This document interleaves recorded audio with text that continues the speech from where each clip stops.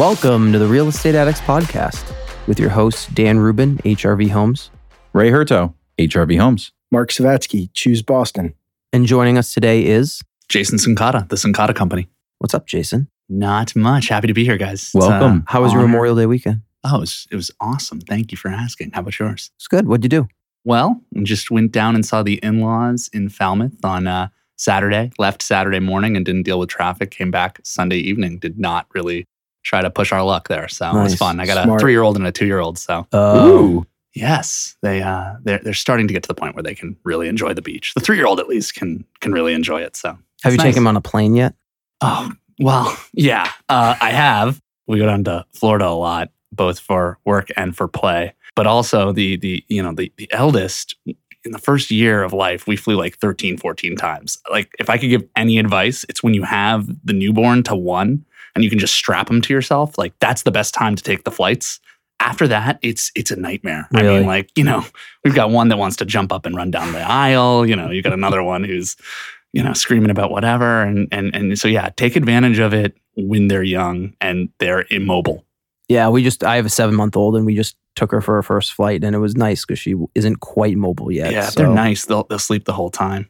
Well, she didn't sleep the whole time. but Okay. It was good. Yeah? It was good. Good. Worked out well. Good. Glad to hear it. Yeah. You Thanks for you joining us. rebranded recently, maybe a year ago. Yeah. Sincata Companies. That's right.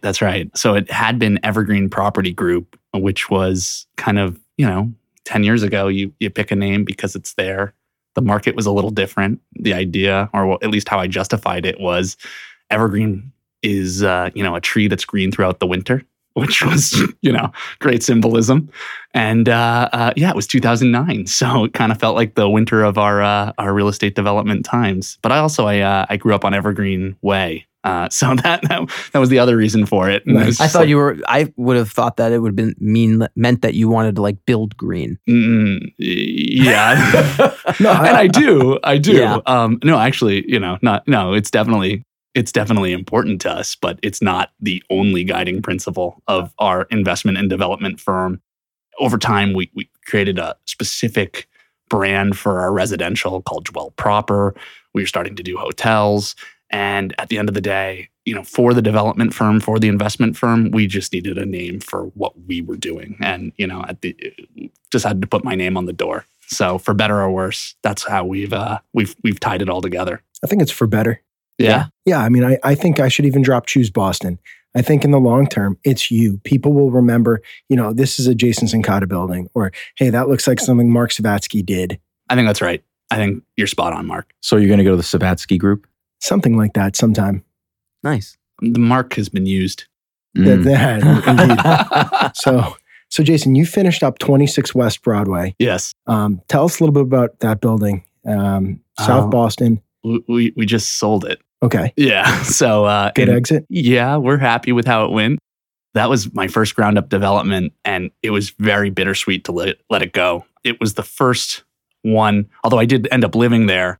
It was the first one where, residentially, I didn't move in and take a unit and try to do some plumbing myself, which is kind of scary in hindsight. But no, so it was kind of the first time that we did what I set out to do, why I wanted to get into real estate development and build buildings and, kind of conceive of them from the start. So yeah, I mean, to start at the end, the exit was good. We had a strategic buyer in Corcoran. They own 50 West Broadway. I think they looked at it like, hey, we can take some of the cost out of this thing. We'll manage it next door. We'll do a brokerage from next door. We'll use our own maintenance people. And on top of that, it gives us an opportunity to have a high-end product here at, Broadway Station. And so they were a strategic buyer. And, I think that we felt that in the price that we were able to get. So it was hard to let it go, but the timing was right. And like I said, it's kind of bittersweet. I moved in there and we had our first kid there. So You talk a little bit about the project itself. What is Sure. it and how it came about? Yeah, How it so- came to be? Any amenities, particularly on the roof? Yeah. So that project is a 31 unit ground up construction building that we built. It's steel and concrete. It's 70 feet tall, although, one of the penthouses kind of pierces it with some creative math there. It's underground parking. We did a parking elevator. And the deal itself was it was kind of a miracle that it was still there, because Broadway Station was kind of popping off when we were able to acquire the first part of our land that became 26 West Broadway. So it was a 7,300 square foot site. The first site that we bought was about half of that. There were 2 structures on it. It was directly across from the Red Line station in South Boston, which is a highly trafficked station, one stop out of South Station. And, it was kind of a miracle the building was there. They were like in terrible condition. It had had some funky ownership over the years. People were building in South Boston right at that location. And we were able to pick it up. And we got it at a price where I was pretty comfortable on a cap rate basis that we could hold it. The investment thesis there was that there were 2 years left on the Dunkin' Donuts lease, which was one of our tenants, and that alone could carry kind of our debt on the project. So it was a covered land play, but a little bit more. And, figuring that 2 years gave me time to go out there and permit, design, and, get ready to build my first ground up development. What ended up happening was, while we were under contract on it, the building with the Dunkin' Donuts burned down. Quote unquote burned down. Get me out of that lease. It's South Boston. There were some interesting ownership over the years. If we were off the record, I'd tell you what I really think happened. No, it burned down, and it seems legitimate, I think. So it's at that point, Dunkin' Donuts, they exercised their right of leaving as a result of kind of catastrophe. And they moved out. And so we said, oh my goodness, we're kind of developers on day one. We don't have any, time here to go and permit this, any time to go design exactly what we think is fantastic. Like, let's go. So the plan would have been to go through permitting while they were finishing off their lease. Because that's right. A project of that size would take, approximately 2 years, maybe a little less? It's probably about a year to permit. It was just under the large project threshold, which in the city of Boston, BPDA, there's large projects and small projects. Small project is 20 to 50,000 square feet. We were at 45. So it's a different level of oversight. Small project review is not anything to, laugh at either. Well, it's a year, right? Yeah. I like how you also kept it to 70 feet, because at 71 feet, you'd have otherwise triggered high rise. Yeah, building code. Right. That's significant. So 70 feet is absolutely significant. It's probably 69 and 10 inches. Yeah. It's like you want to be underneath it. It's a lot of costs that come, and space requirements when you're thinking about, you need a, firefighters outside the elevator, area of refuge on each floor. You need a certain fire control room of a certain size at the lobby. Like a command center, that sort of thing. You typically can't just rely on city pressure for the water you need a massive pump to kind of supplement the pressure for all the risers and the fire suppression. So I think small digression. The rule of thumb in the residential world, at least, is if you're going to go above 70 feet, you probably need to go above 90 feet. Like those next floor to 2 floors are probably not a high profit center. So, it's funny because I'm working in Florida as well, and there's this new zoning on the table that will allow you to add a 7th story. So no one's ever going to build that 7th story, right? It's just never going to pay for itself because of IBC. What part of Florida? Sarasota, which is another story. Yeah. Building 75 feet is like doing 3 years of college. It makes no sense. It's like either just go to 90 feet or don't go to 71. Right. You get versed in the technicalities of the building code at some point if you're doing the type of building that we're doing. So, like I said, we had half the site. We were able to buy an entitled project from a neighbor and a friend who's, now, a developer that's very prominent here. And he sold us the project, and we did not, we combined the 2 lots and went out and permitted this 31 unit building that we sold. Awesome. So you built it though? We did build it. Yeah. And was it a rental building? It was, at the time, and we were permitting it in 2013. At the time, we didn't know which market was going to be there at the end. And we designed it like it could be a condo building. And I kept saying, imagine I want to hold this building for 25 years, which I thought I did. That was kind of our investment philosophy going into that one. We wanted to build a whole portfolio of boutique and scale, highly designed, very high level finishes, can compete with anything in the condo space.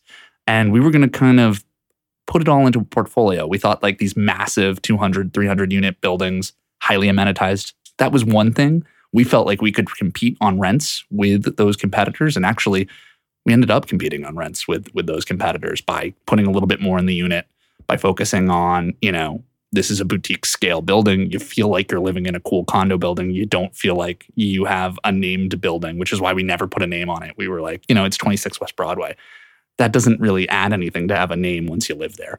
So, we found that the people who typically lived there were people having their first kid. I mean, every year in 30 units, we had like 2 or 3 different kids born.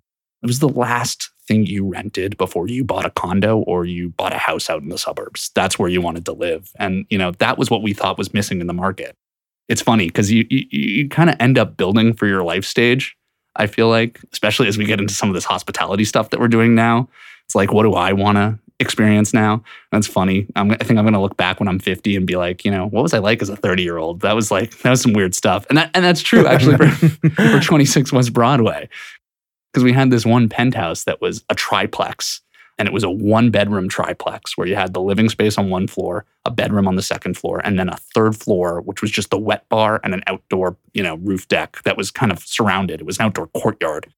So, you're going up 2 flights of stairs, you got a wet bar in your way, you've got, this heat lamp for outside, you got, grill hookup, you might put a hot tub in there if you wanted to. And like, that's definitely the apartment I designed for when I was a young bachelor. Not with 2 kids though. Yeah. Fast forward like 3 years later, we're moving into like a 1-bed plus office on the 3rd floor, because we were expecting a kid. That apartment had no space for like a nursery.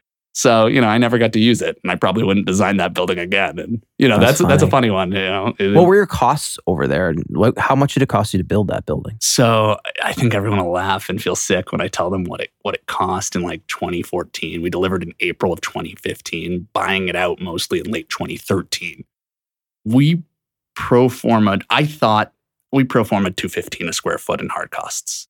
We built it for about $235, and that's a steel and concrete building. I mean, it's not bad. That's pretty good for today's that's standards. Insane for today's You don't standards. do a wood frame building. No, hard pressed. No. Not with those finishes. No, and they're very high end finishes. It was all stainless steel. It was real wood floors.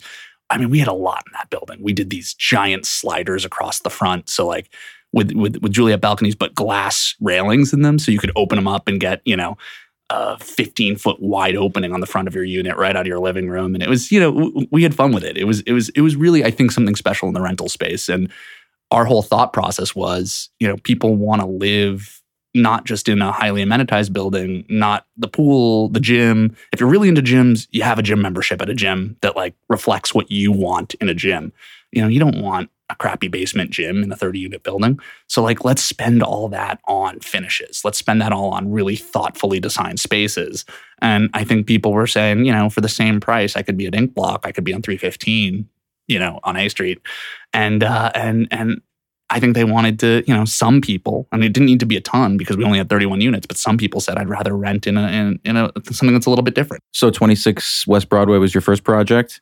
No, not at all. Oh, you said it was your first ground up though. It was. Yeah. It was. So what was your background and how did you kind of get involved with what got you into real estate, right? It's a good question. How'd you get to this point? So my career in real estate starts with an internship between my junior and senior year of college at CBRE here in Boston. Before that, I had gone to college in Southern California expecting to be in film production. That was what I wanted to do. Wow. I was an English and econ double major. Believe it or not, most people I think would have guessed that like I really loved English but I needed to like do econ so I'd be employable after graduation. It was actually kind of the reverse. Like I was really good at English, but like I really enjoyed econ classes. So I took that and did that as my double major. So thought I was going to be in film production, interned at Paramount Pictures while I was there. I was driving all over LA, delivering scripts and writing coverage on different books that we might option, things like that, and realized I didn't love the product. Movies weren't, what got me out of bed in the morning. At least I had thought they would be, but they weren't. And I kind of really dug into it and go, what I liked about film production was that they were these 3 to 5 year projects that if you're a film producer, you're there from the beginning and you hire the writer, you hire a director, you oversee the casting, you get it financed, you work through the legal, all these different aspects to it. And you're really shepherding a project that's really a creative endeavor. And, you guys can probably see where I'm getting at. Yes. That's what substantial real estate development is. I mean, we're there from the very beginning. And if you had gone on a date with me, 5 years ago, I would have, or hopefully longer than 5 years ago, I've been married for, but if you had gone on a date with me and you just said what do you do? I would have explained real estate development this way.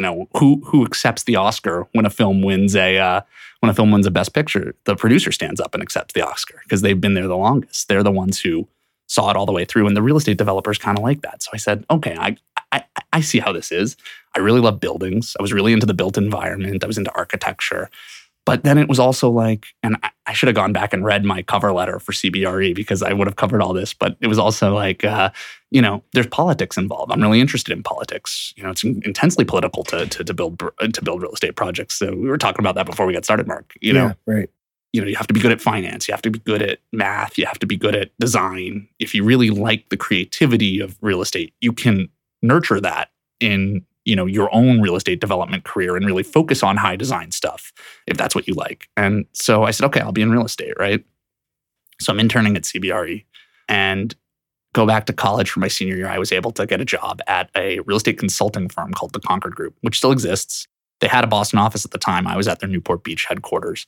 They had a San Francisco. They have a New York office now. And they do feasibility analysis. They do programming. They do all sorts of stuff. But when I got started, their bailiwick, a lot of their billings was kind of big land deals for, a company called SunCal, which was out of Newport Beach as well. And they would do these, they would take huge amounts of lands and master plan, 10,000 unit developments. They were land developers, which was a big business in 2007. I got to work specifically on multifamily urban infill residential, which was where I wanted to be. That was the sexy stuff to me. And that's, kind of how I got into the real estate business. And when 2009 came around, I said, okay, there's not going to be a whole lot of development in the next couple of years. And especially in the markets that we were typically advising on. So I said, all right, is this the time? Is this the time to go off and start my own thing? I was able to pass the hat and get some friends and family investment. I said, I won't look dumb if I buy buildings in Boston. So the advantage that I had was my grandfather had started an electrical wholesaling company that my dad had bought from him and his uncles a decade beforehand. And they ended up owning all this non-investment grade real estate, which was they'd buy, little distributors throughout New England. And if that distributor owned their warehouse or their location, they'd buy that too. So they owned some really crappy buildings. They owned some okay buildings.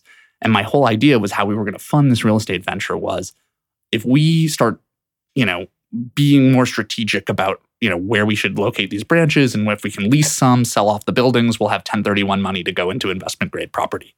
And that was how we got into development. So what was the first purchase then? So the first purchase was actually you can't even call it a trailer park because there were only 3 trailers on it. But it is plural. I mean, that's more than one. Yeah. So it was 3 trailers adjacent to a little 4,000 square foot warehouse in Rutland, Vermont that they owned as a result. I've been to Rutland. Yeah. I've been to the Walmart in Rutland. That's the best commercial real estate in Rutland.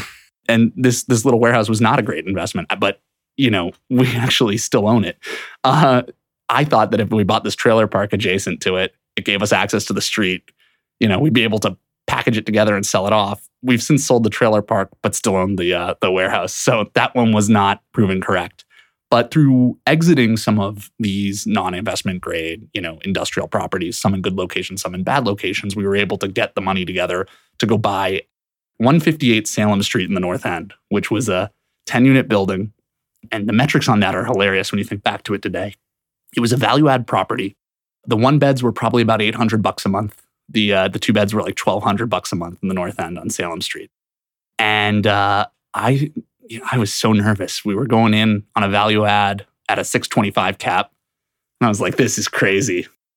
We were able to find a bank that would, bankroll us on the acquisition based on, our family relationships, which is, one of the many, pieces of luck that I had along the way. But, we were able to find a bank. It was like an asset-based lender who landed on warehouses and, warehouse inventory. He was like, yeah, sure. We'll do a commercial mortgage for you. And, we rehabbed, we raised the rents, we did some capital projects, and we got out of that one all right. And actually bought another 10-unit building in the North End on Margin Street. And, did the same thing, rehabbed, renovated, sold them off, and put all that money into 26 West Broadway. So 26 West Broadway, you go ground out, and then you got into hospitality after that? Because you've since, I've had breakfast at your hotel in Florida, in Sarasota. Cool. The Modern was incredible. Oh, thank you. That's really very kind. I didn't get too far past the lobby, but from what I saw from the pool and the lounge. Well, it's because you snuck in like a samurai, or a ninja. I don't know. It was not great. I had this whole thing. I was like, I had people looking out for you because I'm in the hospitality game now. Right, I know how to find a guest, and was going to show you a tour. Was going to comp your breakfast. No, Mark snuck in and snuck out. Well, so I wanted the authentic experience, right? It's like when you go from Zagat's to review a restaurant. Yeah, no, I wanted legit. So anyway, it was incredible. So tell us, how do you start to even think about developing a hotel? You meet with Hilton and Marriott, you woo them, they woo you. How does this process work? The thing about hotel development is it's the least linear activity in the history of Earth. Like, you couldn't map out first we'll do this, then we'll do this, then we'll do this. It's like kind of everything has to come together at once, which is what's so overwhelming about it. In this case, what happened was my parents happened to have been going down to Sarasota, Florida for a little over a decade now. Fell in love with the town. They love it. And I go down and visit them and whatnot. And on different rides to the airport, I would see these old roadside motels, along 41, which is the Tamiami Trail. It goes between Tampa and Miami. And they're like a relic of a time when people from the Midwest used to vacation by all getting in the car, just driving south until it was warm enough. And they saw a motel that had vacancy, and they'd pull in. They'd be like, this looks good. There's a little pool in the center of a courtyard. It was like a 15 to 30 room motel. And that's where they'd spend their week for vacation. And I was like, these things are so cool. But they've like completely run down. A lot of them are rented by the week or the day, but as furnished apartments. Or by the hour. We ended up buying one that was rented by the hour back in the day. That was the weirdest property tour I've ever been on. Everything you can imagine that would go into an hourly motel was in these rooms. It was gross. But so anyway, we're knocking on the door of these motels because I was like, I had just been finishing up West Broadway. I was like, it would be fun, like kind of a hobby project. Like, what if I could buy one of these for like $30,000 a key, put another $30,000 in, find someone to live there and manage it. I could do a cool little motel. It escalated from there. Because I knock on the doors and these guys would be like, well, have you heard? We have this new North Trail zoning. And now our property's worth $2-3 million. And I'm like, no, it's really not. It turns out I was right, because there's just not a lot of development that's gone on this road, because, the vagaries of the zoning are kind of, when you dive into them, there's nothing great there in terms of new construction. But as a result, I said, all right, I can go buy a piece of land in a better location and build my own motel for cheaper than this.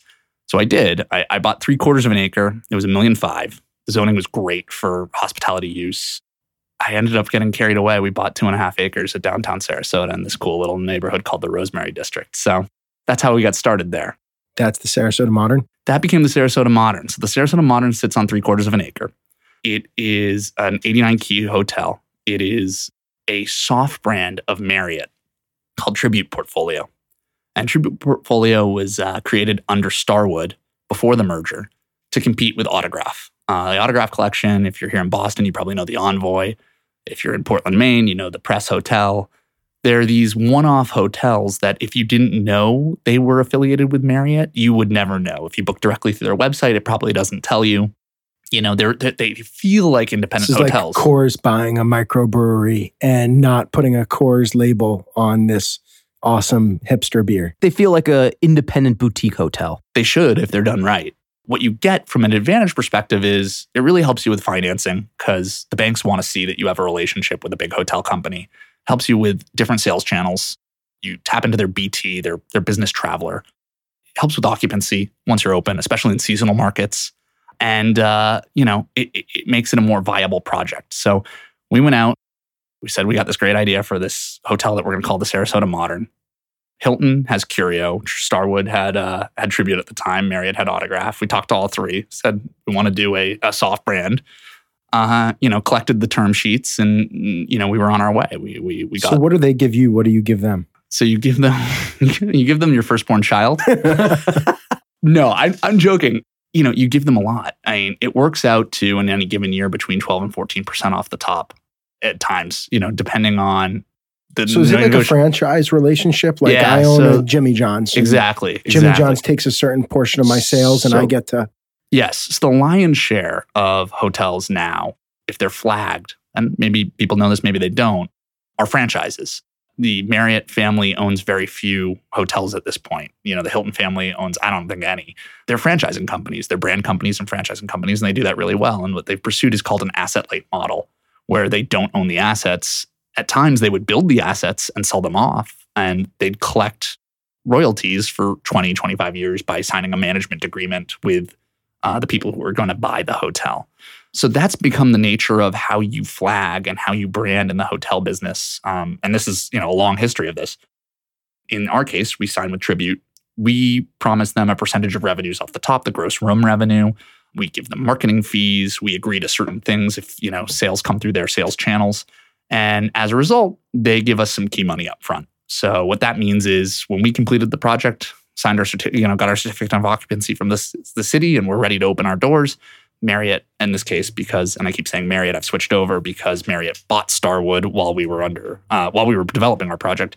So now Marriott wrote us a nice check, and in that case, it was $710,000. So it works out to. Wait, why are they giving you a check? You're the franchisee, right? So it's called key money. Okay. And as an investment in our project, they give us money when we complete it. And we have a 20-year contract with them to pay them money back over time. They'll make, multiples in excess of that key money. But in order to support the growth of a new brand, they'll advance key money for our project, which helps lower our initial upfront cost on the project. What's the zoning process like in Sarasota, Florida versus Boston, Massachusetts? This is a great question. A lot of people, I think, would assume that Sarasota, Florida is so much easier. And they have kind of these thoughts in their head of it's like walking into the department in Houston and filing for your permits, and they just go, okay, and check a box and you're ready to go build. It's not like that at all. So there's a lot of funny things in Sarasota, which is, a mid-sized municipality. It's very seasonal. And as a result, it's, very worried about expansive growth. And there's a big concern about becoming the next Miami. And as a result, their zoning is, and sometimes very liberal, but sometimes very stringent. And the code we were working under was they hired Andres Duani in 2003 to write a code for their downtown district. And I don't know if you guys know a lot about new urbanism or form-based zoning. They combined all of that into a zoning for a district, which is incredibly prescriptive. So it's kind of hard to work within. But on top of that, there are a lot of boxes you have to check before you pick up your building permit. Unlike in Boston, where I have a great idea for a building, I'm going to go to the community, I'm going to go to the politicians, I'm going to rally support for the building, and I can get permits to go build it. Here, there's almost no public process if you don't want there to be. And most developers elect not to have any sort of public process. But instead, what they're doing is working through the details and the vagaries of the zoning code to try to massage everything from where your loading zone is to how many garbage pails you have and where they're going to be picked up to where your valet parking is going to be going. I mean, there are so many details that you have to answer and work through. So the equivalent to Article 80 in Boston, small project review, which we talked about earlier, or large project review, it probably takes about 12 to 18 months. So would it be fair to say that that's still a least path of resistance versus going through the communities down there? I don't think anybody's tried to do a Boston-style entitlement process in Sarasota, to my knowledge. Anywhere. I'm almost tempted. You have conversations with neighborhood groups, and they are organized into neighborhood groups down there, like we are here in Boston. And we have some really smart ones working right around our hotel. And I would say that even if we didn't own a hotel and I wasn't interested in, getting their support going forward, they're really smart. They really get it. They're good urbanists. They believe in their neighborhood. I really feel as though if we went to them and said, listen, the zoning code says I can build a 10-story building here. Instead, I'd like to build a 20-story building, but I'm going to take half my site and make a public park, which this neighborhood desperately needs. Would you guys support this? I think they'd said yes. And I think they would work through the details of what that public park had to look like and what the building looked like. And I like that part of the process in Boston. I would like to do that in Sarasota. Whether the mechanism works in terms of the entitlement, and I mean literally whether the zoning department is able to make that happen for me, were I to go through that public process, it's just not, the infrastructure is not in place. So if you went through the community process in Sarasota, would that afford you not checking all these boxes, doing it the other way around? I just don't understand. Yeah. My answer is I don't know, because it is such a black box as to what that would even look like, because nobody is pursuing projects in that fashion. Because obviously if you just have to do this additional step and fill out all the boxes, well, there's really no, doesn't help anything. I like Mark Lacass's take on entitlement. He says in Boston, he doesn't get why people call it the entitlement process, because you're not entitled to anything. I think he said you're not entitled to nothing. Not entitled. That's right. It was a good quote. I think that's a great point. And I think where it really works in Boston, and I think, I listened to Mark's episode. We appreciate you listening. Yeah, I'm a devoted listener since I found out about this podcast 2 weeks ago. Ricardo's episode came out today, and Jason's like, so you binged them all. Oh yeah. It's like it's like if you're late to the game in Veep, and you're like, I'm gonna watch like six episodes of Veep because I want to catch up to date and see what happens to Julia Louis-Dreyfus. 90 hours. It was sick. I was up all night. My eyes were all red. My wife's like, go to bed, Jason. No, I was like, I got a real estate addict. I was like, I gotta find out what happened to Matt Eadlin. So tell us about hotels in Boston, because you're working on something right now in South Boston. Yeah. Some might know it as the Enterprise Rent-A-Car site next to Doughboy Donuts. Yeah. So this is a corridor of Boston which has recently been rezoned, and you have a lot of history. This is a site you acquired. Has it been rezoned yet, though? Or are they still? No. Although people are buying sites as though the planning study, which has been adopted, is the guiding principle. So that's really interesting. They engaged in a long planning study, and the results of it are kind of an adoption of a set of plans that would inform zoning. But instead of actually adopting it as zoning, to my knowledge, they have not gone forward and done so. So what people are doing is they're going through the traditional variance process, which is a big part of the zoning process. And go back and listen to Mark Lacass's episode if you need to be reacquainted with that. People are going through the variance process and saying we substantially comply with the details of the planning study, which is called Plan.av. And for those reasons, we should get our variances so that we can go build a much bigger building. So the site that we bought is in a manufacturing 1 district. And we tied it up subject to permits, which is a good strategy when you can do it. We tied it up subject to permits in early 2015, late 2014. I don't remember exactly now. We were able to permit a 33-unit development on it, very similar to our 26 West Broadway project. And, kind of that picks up where we talked about there, where I thought I was going to build a whole portfolio of really, really high design, boutique and scale rental buildings. And then my exit was going to be, I was going to package them all together and sell them to, the big institutional investor. I thought that was my strategy for making money and as a real estate developer. We were able to permit something that we really liked. And as we were going through it, we started to hear that there was going to be this planning study. And I thought the highest and best use for the site, both from our perspective and from the neighborhood's perspective, was a much taller hotel project. At the time, we thought there was going to be a condo component to it. For various reasons, we don't think that's a good fit for what we're building there. It's tougher to do in Massachusetts than you think. Condos are typically heavy lifts. Yeah. In terms of that whole process. Well, one of the things that's interesting is there's some Massachusetts state law that impacts how you're able to divide up the note, and you can't write a separate mortgage between the condo and the hotel use. So you really have narrowed down the pool of lenders that you can go to. And it felt like at the time, I had never built a hotel before. For that matter, I've never built a condo project before. I felt like I was going to limit my pool of lenders beyond a viable real estate project. So we thought that the hotel was the highest and best use for that site. We thought that something a little bit more substantial than 70 feet was appropriate for that site. It's a half-acre lot. Manufacturing 1 district means that we could have built a 22,000 square foot manufacturing, a warehouse on it. That's always a good card to play. Well, if you'd prefer, I'm happy to contract with Ford. Well, your hotel's looking good. Our tenant, Enterprise Rent-A-Car, provides a really important service to the residents of South Boston. Whether or not that site in that district is the right spot for an Enterprise Rent-A-Car is up for debate. I think the planning study suggested, no, we'd like to see something more intense along the .Ave corridor between Broadway and Andrews Square, which is which is on the Red Line, right outside of downtown. It's, one of our best public transit corridors that we possibly have. And sitting there is possibly, the last large-scale development anywhere near downtown in the city of Boston. Like what the Seaport District was, instead of parking lots, just a lot of industrial. Yeah. So, the Seaport District dwarfs what will be on Dot Ave, but I like to think about Boylston Street and the Fenway. And if you remember going to Sox games when you were much younger, it was a bunch of gas stations.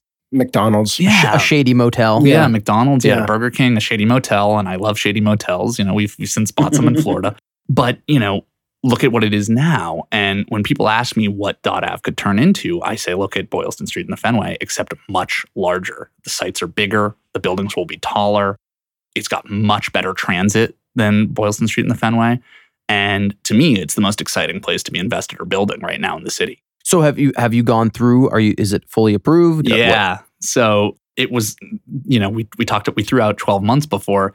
No, we're waiting for a planning study. We, in some ways, kind of drafted on what the BPDA was doing in terms of their planning endeavors and said, okay, we'll sit back. We'll let you kind of create space for us to operate. But all the way through, we were getting involved with neighborhood groups. We were meeting with people. We were talking about what is right for this district. And we were advancing our ideas. Now, if you read the planning study, it'll say hospitality use is discouraged.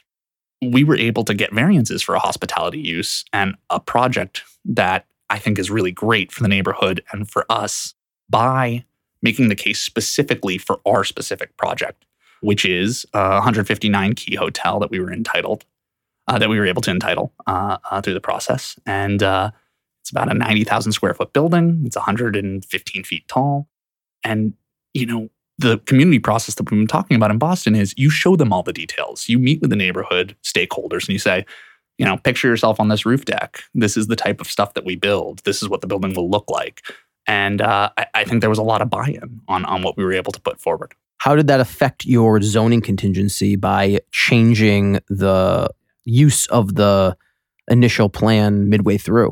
So what happened was we went forward. We got enforceable permits on the 33-unit building. We successfully permitted it through the variance process, closed on the land, and said, okay, at worst, we'll end up with a building that we like at a price we can pay for the land, that it will be a successful project here for this 33-unit building. And, if we waste a couple years of our time hoping that we could build something bigger, we wasted a couple years of our time. And that's what we were able to do. So we were able to buy the land, and we've owned it, with Enterprise Rent-A-Car as a tenant throughout our permitting process for the much larger project. Congrats on that. Nice. Yeah, I can't wait to see that hotel go up. Thank you. Hey, you guys ready for some overrated, underrated, or appropriately rated? Yeah. All right, I'll kick it off here. I think our listeners are familiar by now with the rules. So my first one for you, Jason, is Hotel.com or Travelocity.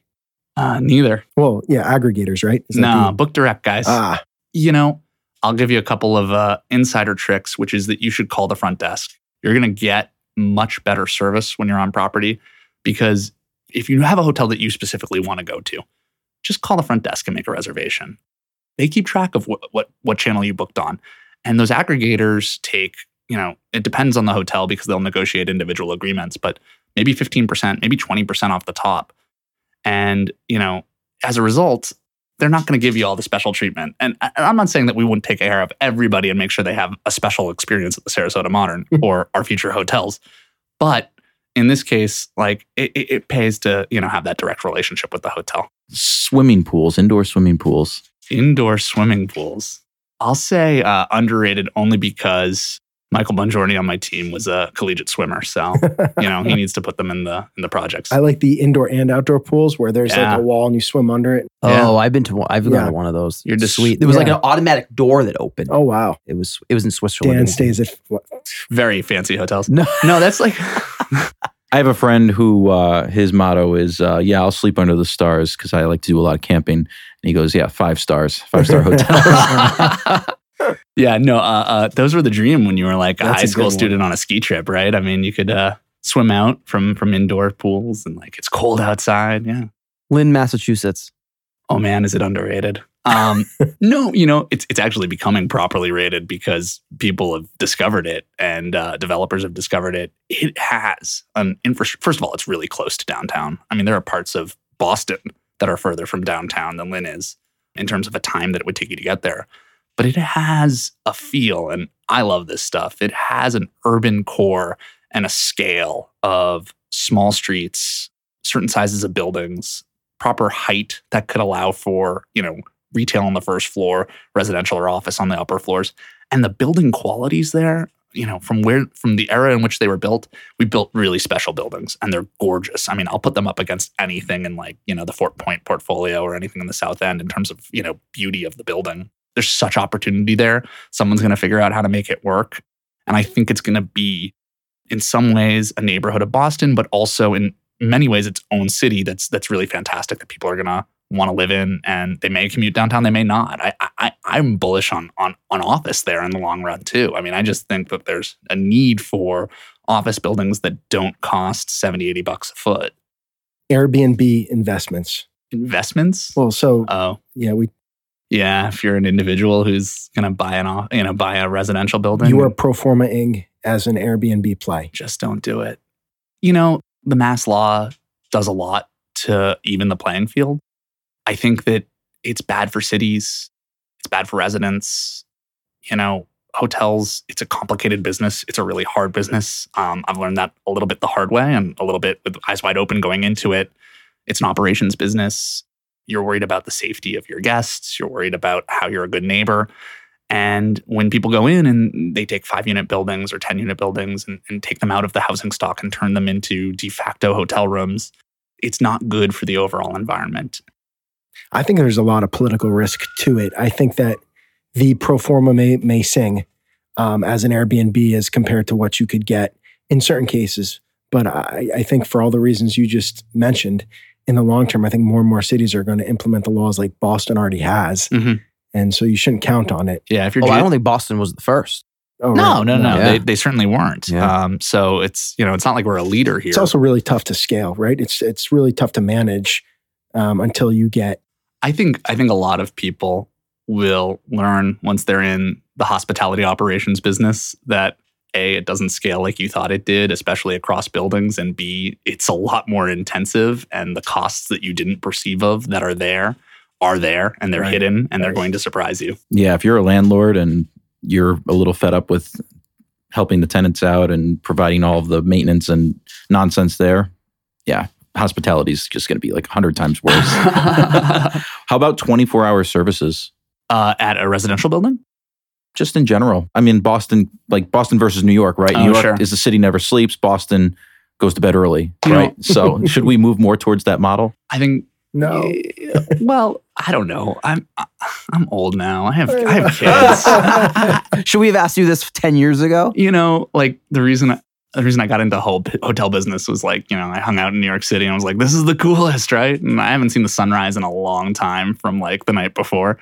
If there's a market for it, like, sure. I don't think it's like harmful. I think like, having 24 activity is really good for a city and healthy for a city.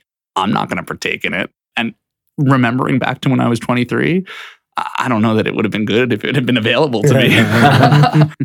Nothing good happens after 2. That's right. I think that's true.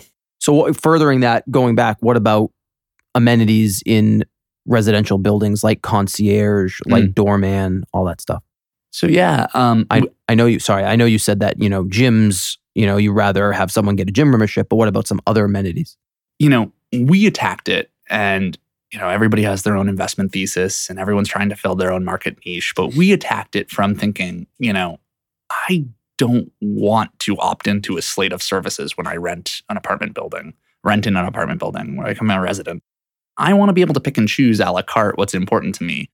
And if you can't build a gym that's going to compete with Equinox in your apartment building, and your guest or your resident really cares about gyms, they're going to go rent. They're going to go get a membership at Equinox. Plus, people want to go to the gym by their office.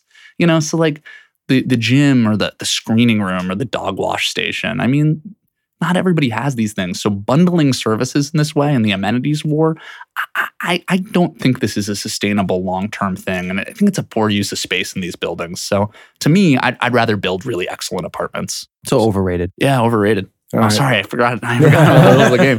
Last one here, vehicle charging stations. Okay, so I'm a big electric vehicle guy. I mean, I have a Tesla. I just think it's the future. I think that you should include it in your projects if you're building them. Hey, Jason, thanks so much for joining us today. It's been a lot of fun. Yep. This has been great. If people want to get in touch with you, follow Syncada Companies, how can they do it? Yeah, I'm pretty sure we're on Instagram at Syncada.co. But you can also send me an email. I'm Jason at Syncada, which is CINCOTTA.co for Syncada Company. And I'd love to hear from you. Awesome. Hey guys, thanks for listening. Yeah. Thanks for rating, reviewing, sharing. We love it. See you on the next one. Signing off. Take care. Cheers.